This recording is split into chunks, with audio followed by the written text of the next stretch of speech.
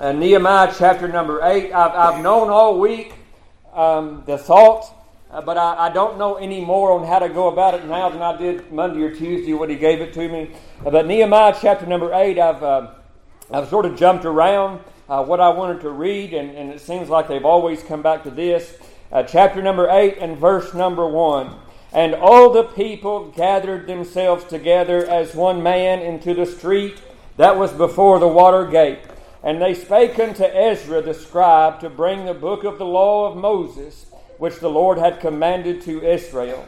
And Ezra the priest brought the law before the congregation, both of men and women, and all that could hear with understanding upon the first day of the 7th month. And he read therein before the street that was before the water gate from the morning until midday, before the men and the women, and those that could understand, and the ears of all the people were attentive unto the book of the law. And Ezra the scribe stood upon a pulpit of wood, which they had made for the purpose. And beside him stood, and I'm not going to read that list of names, and Ezra in verse 5 opened the book in the sight of all the people, for he was above all the people. And when he opened it, all the people stood up. And Ezra blessed the Lord, the great God. And all the people answered, Amen, Amen, with the lifting up their hands. And they bowed their heads and worshipped the Lord with their faces to the ground. In verse number 8, I'm not going to read 7. Verse number 8 says, So they read in the book of the law of God distinctly, and gave the sense and caused them to understand the reading. Now go to chapter number 9 and verse number 1. Chapter 9 and verse 1. Now in the 24th day of this month, the children of Israel were assembled with fasting, and with sackcloth and earth upon them. And the seed of Israel separated themselves from all strangers, and stood and confessed their sins and the iniquities of their fathers. And they stood up in their place and read in the book of the law of the Lord their God 1/4 part of the day, and another 4th part they confessed and worshipped the Lord their God. And you could read on, but for time's sake we won't do that. If there would be one more place I would read, and I'm not going to read it, I think I can quote it. I said it last Sunday. It's 2 Chronicles 7:14. You probably know it by heart. And it's, If my people which are called by my name shall humble themselves and pray, and turn from their wicked ways, then I will hear from heaven. And I don't want to misquote that. Well, that's all right. For time's sake, we won't read it. But that's the basis of my thought. And I'm going to try to preach to you on the thought of a recipe for revival. Now, I've thought about this all week, and I enjoy cooking and grilling and using my smoker, and I'm always looking for recipes to try. And if I could have a little fun, Cynthia, I love you. I'm going to have some fun at your expense this morning. She told me once that if the recipe told her to turn around 3 times in the kitchen, she would turn around 3 times in the kitchen while she was making that. And we had a good laugh about that, but I want you to know something. If you change the recipe, you change the result. Amen. Now keep that in mind. In other words, there are some things that I try to stay away from with salts and things like that with my heart conditions. And so we've had to learn how to substitute some things. And my friend, there are a few things that you might think that would make a good substitute, but it doesn't work. When you get it together, it might look right. It might look like the real deal. But it changes because the ingredients have been changed. If you alter the recipe, you alter the taste. You alter the result. My friends, we have tried for years in our churches to change the recipe for revival. And what do you mean by that? I mean, we tried to substitute our belief in the place of what thus saith the Word of God. We've tried to substitute some of our things, and we talked about that in Sunday school this morning. There are some things that we teach that probably aren't biblical. and I'm not going to get into details, but they are traditions of men, and we tried to substitute those things in place of the Word of God. And really all that's done is made a mess. A man given anything and any responsibility in time, man will always make a mess of it if we rely on our own understanding. So if we think about, I believe and I know, 2 Chronicles 7:14, I realize that was written unto a nation of Israel. I understand that people try to make it applicable to America and so forth, and maybe it is. I'm not saying it's not. But one thing I will say, it is applicable to today, is the church. I don't know if it's applicable to America as much as it's applicable to the church. I believe in 2 Chronicles 7:14 that you have the ingredients. You have the things necessary. You have a recipe for revival. And now let me say this. We all think of revivals. And what do we think of? Well, if you have, how was your meeting? How was your revival? Well, how many got saved? And that's a legitimate thing to want to know. But let me stop and just park right there a minute. The lost have nothing to do with bringing about revival. They really don't. It's altogether the responsibility of the saints, of the redeemed, of the church. And if we do that, the lost will absolutely fall under the power of conviction. But they will never, unless, they can get saved, don't get me wrong, don't misunderstand me.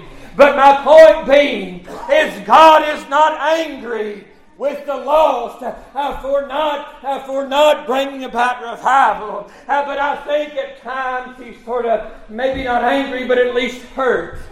And I'll get to that in a moment. Well, let me just say right now, you read what the first church in those churches of Revelation was told. They were told at Ephesus.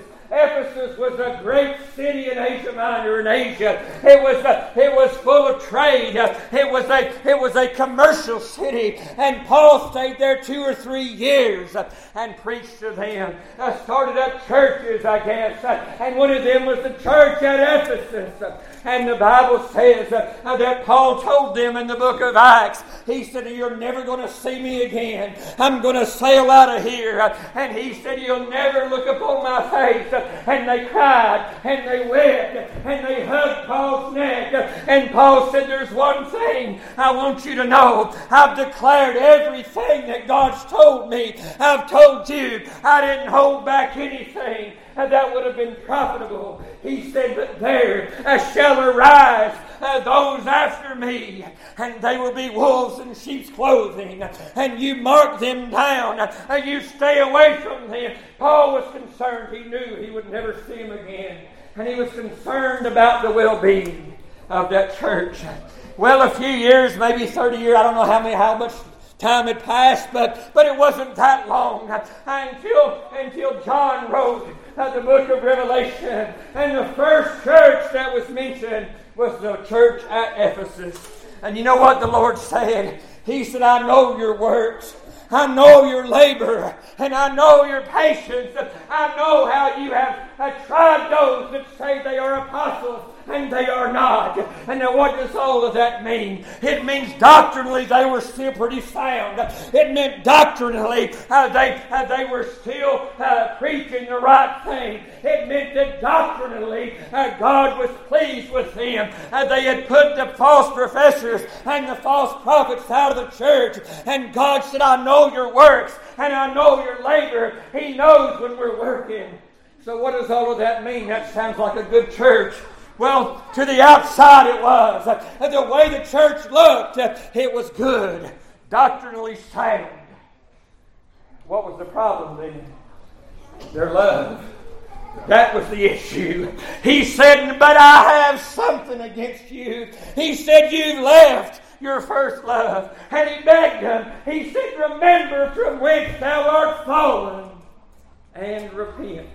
And do the first works, or else I will remove the candlestick out of that place, And now what does that mean? It means that John said, I saw the Son of God walking in the midst of the candlesticks.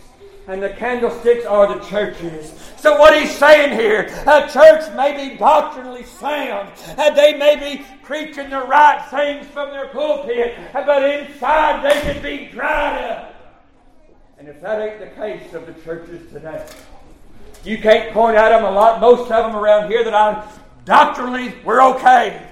Doctrinally, we're good. We're sound. I know not everybody thinks so, but that's all right. But inwardly, where's their love at? And so that's why I said maybe God gets hurt. Now imagine what he's saying. He's saying that Jesus Christ is the bridegroom. He's the husband. And he's saying the wife has lost her desire toward me. Let that settle in. Let that settle in. In a marriage, when love on one side begins to grow cold, sometimes it grows cold because of the way that they're treated by their spouse. Sometimes that happens. But let me ask you this. Has our bridegroom treated us good?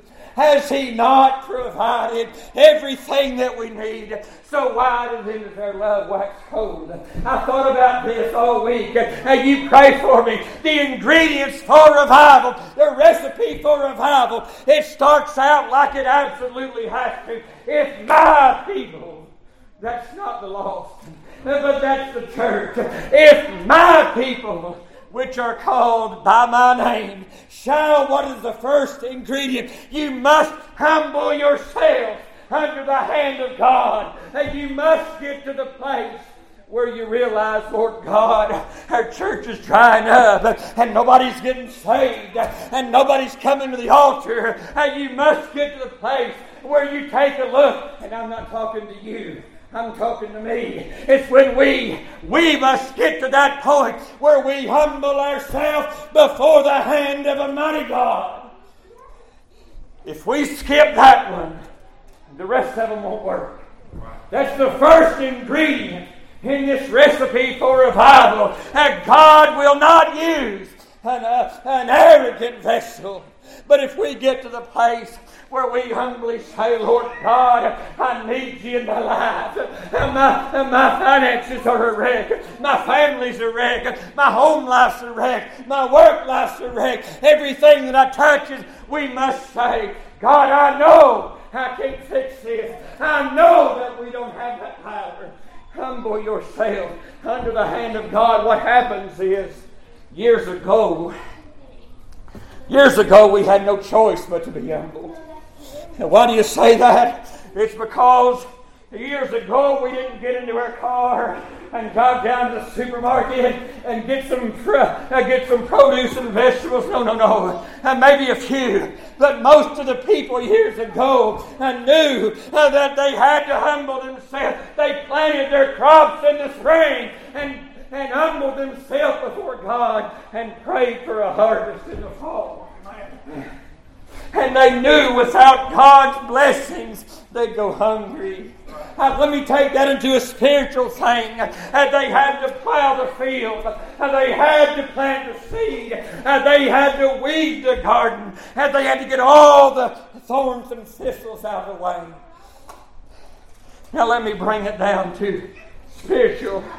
We come to the house of God. I'm so glad that you're here. But let me ask you an earnest question. Was there any preparation before that we came? Was there any earnest prayer? Was there any humbling yourself before the throne of heaven and saying, Lord God, we're hungry. We can't eat except you'd feed us manna from above. Was there any preparation? You see, physically, if there was no preparation, and there was no food. You understand that? I don't think it's any different spiritually. I think that unless we say we want revival, but let me ask you something. Are you willing to pay the price? Are we? Well, that's the question. Humble yourself That's the first ingredient. And next comes prayer. Humble yourselves and pray. I don't mean just these little prayers. And I'm not saying I can't pray like I want to. I can't pray like others can. But sometimes the sincere desires of my heart make it to the throne of God. I have no doubts about that, because He's answered them in the past. And so if the God that we serve is able to deliver us from sin, able to deliver us from the pit, we are first-hand witness. There's a lady right to my left and your right, and that was given basically a death sentence a month ago. And now she is whole once again. If God is able to do that, why don't we call out for His help? We know He's that powerful. I know it's sometimes the doctors are confused. Well, we can't explain it. I can. I can explain every last bit of it. And the prayer of the faith shall move the heart of God. That's exactly the way it works. Humble yourself and pray and seek my face. That's something we need to be searching for. Oh, I want God to move about this place. I wish the Holy Ghost would just come in and walk up and down the aisles, walk in and out of the pews. I wish every last one of us would feel the power of the Holy Spirit to seek my face. Now comes turn from their wicked ways. If I'm honest with you, in the midst of our churches, repentance is just a doctrine for the lost. Amen. That's what we teach. Yes. It is a doctrine for the lost. John the Baptist came preaching a different doctrine. He came for the first time preaching repentance. Repentance to bring forth fruits worthy and meet for repentance. It is an ingredient for salvation as well. It's in that recipe. Repentance will not save you, but you cannot get saved without it. It's a key ingredient for the lost, absolutely. Could I say this morning, it's a recipe for the church? You don't like that? I probably wouldn't like that either. But let me just be perfectly frank with you. We have got away from the doctrine of repentance amongst God's people. We really have. Well, if it's a key ingredient, you try to have a revival without that key ingredient, it won't be right. You change the recipe. You change the outcome. Repentance, what is that? I used to go to church with a guy. He lived in Bakersville over that way. And without fail, he had a besetting sin. And it was drinking. He liked his alcohol. Now, I can't take the Bible and prove to you one drink of alcohol is wrong. We know that wine's a mocker. We know that strong drink rageth. But we do have a covenant. But I used to go to church with this guy, and the reason why I said I can't prove that it's wrong is I believe Jesus turned water to wine.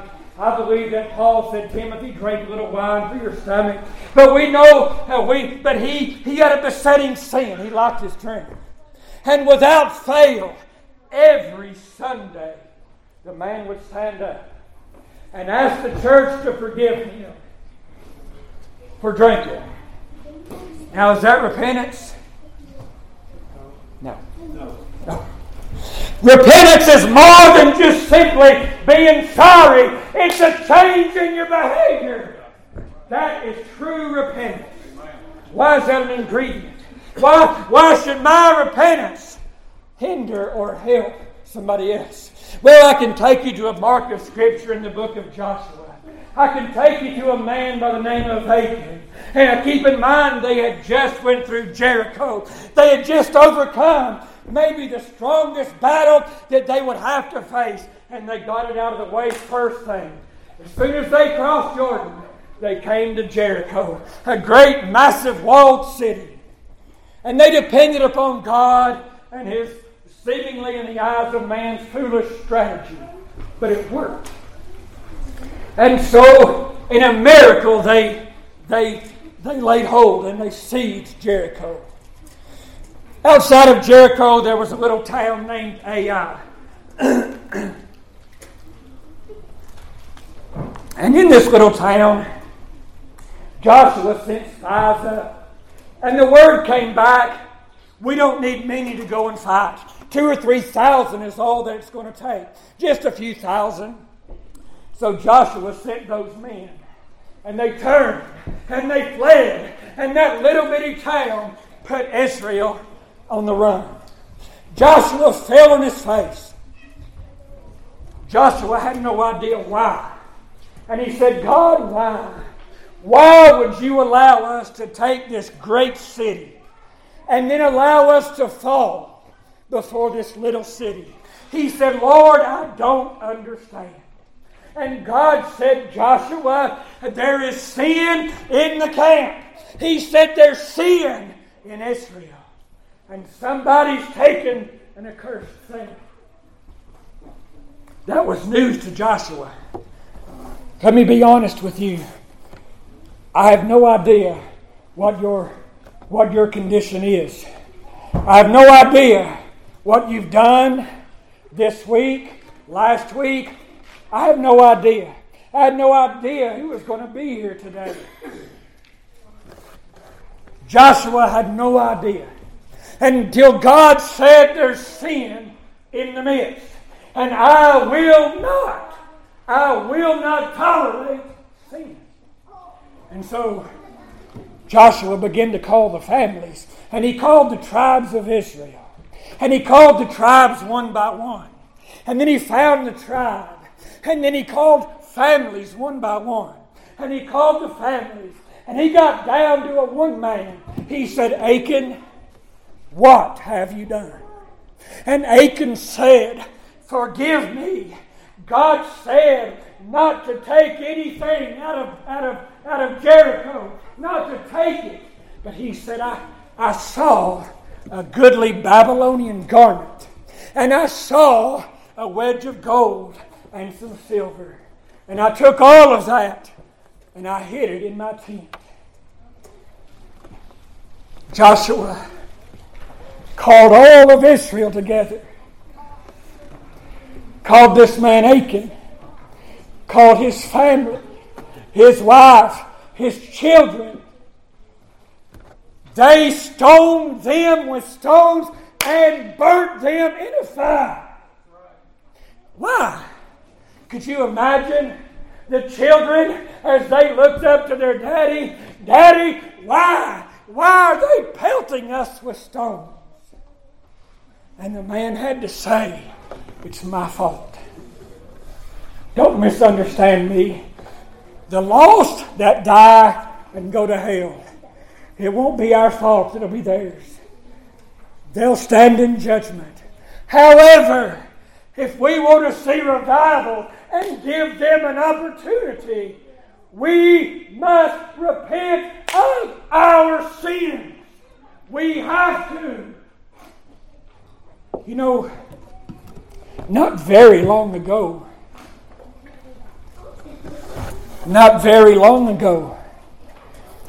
I can remember people used to make a public confession. We have a covenant.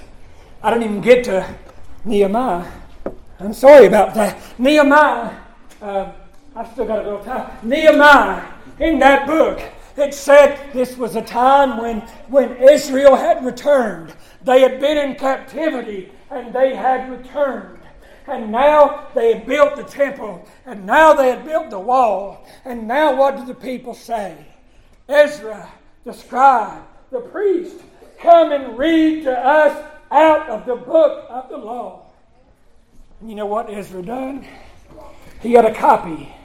Probably most of them had never seen it and never heard it. It said from morning until midday they listened unto the words of God. From morning until midday. It's right now 10 to 12, and some of you are probably already anxious to go. That's the way it is now. if you want a recipe for revival, it has to start with people wanting to hear the Word of God. They heard it half a day, from morning until noon. They listened. They stood. The Bible said Ezra was on a pulpit that they had made for that occasion. And then there was people up there with him. And then apparently there was more people that I didn't read their names. They were walking through the crowd. And you know what they were doing? They were causing people to understand what they had just heard. You know what the reading of that law did? That was on the first day of that month. The first day of the month. What we read in chapter 9 was the same month. And it was the 24th day of that month. For 24 days, the people had a mind to listen to the Word of God. The 24th day, Ezra came unto them. And what did it say then? It said that the 24th day, they assembled with sackcloth and earth upon them. What does that say? It means the reading of the law convicted them, and convicted them in such a way they repented in sackcloth. The Word of God has an effect for those that listen. It will cause you to repent. You see, it's last week I had a lot of amens. But I was dealing with LGBT and all of that. I doubt I'll get many amens on this statement. We have a problem in our churches. That's not the only sexual sin. We have a problem with fornication, with adultery. Not as enthusiastic amens. That's all right. I'm telling you. See, it's easy. It's easy as long as we make it two-sided, us and them. The transgender crowd, now, it's easy to separate that. What about the people among us with other sins? They're just as harmful as that is. Harmful to the well-being of their soul. Harmful to the well-being of our church. You see this covenant? When you go out of here, when I go out of here, I represent Lafayette Missionary Baptist Church. Not only that, I am an ambassador for Jesus Christ.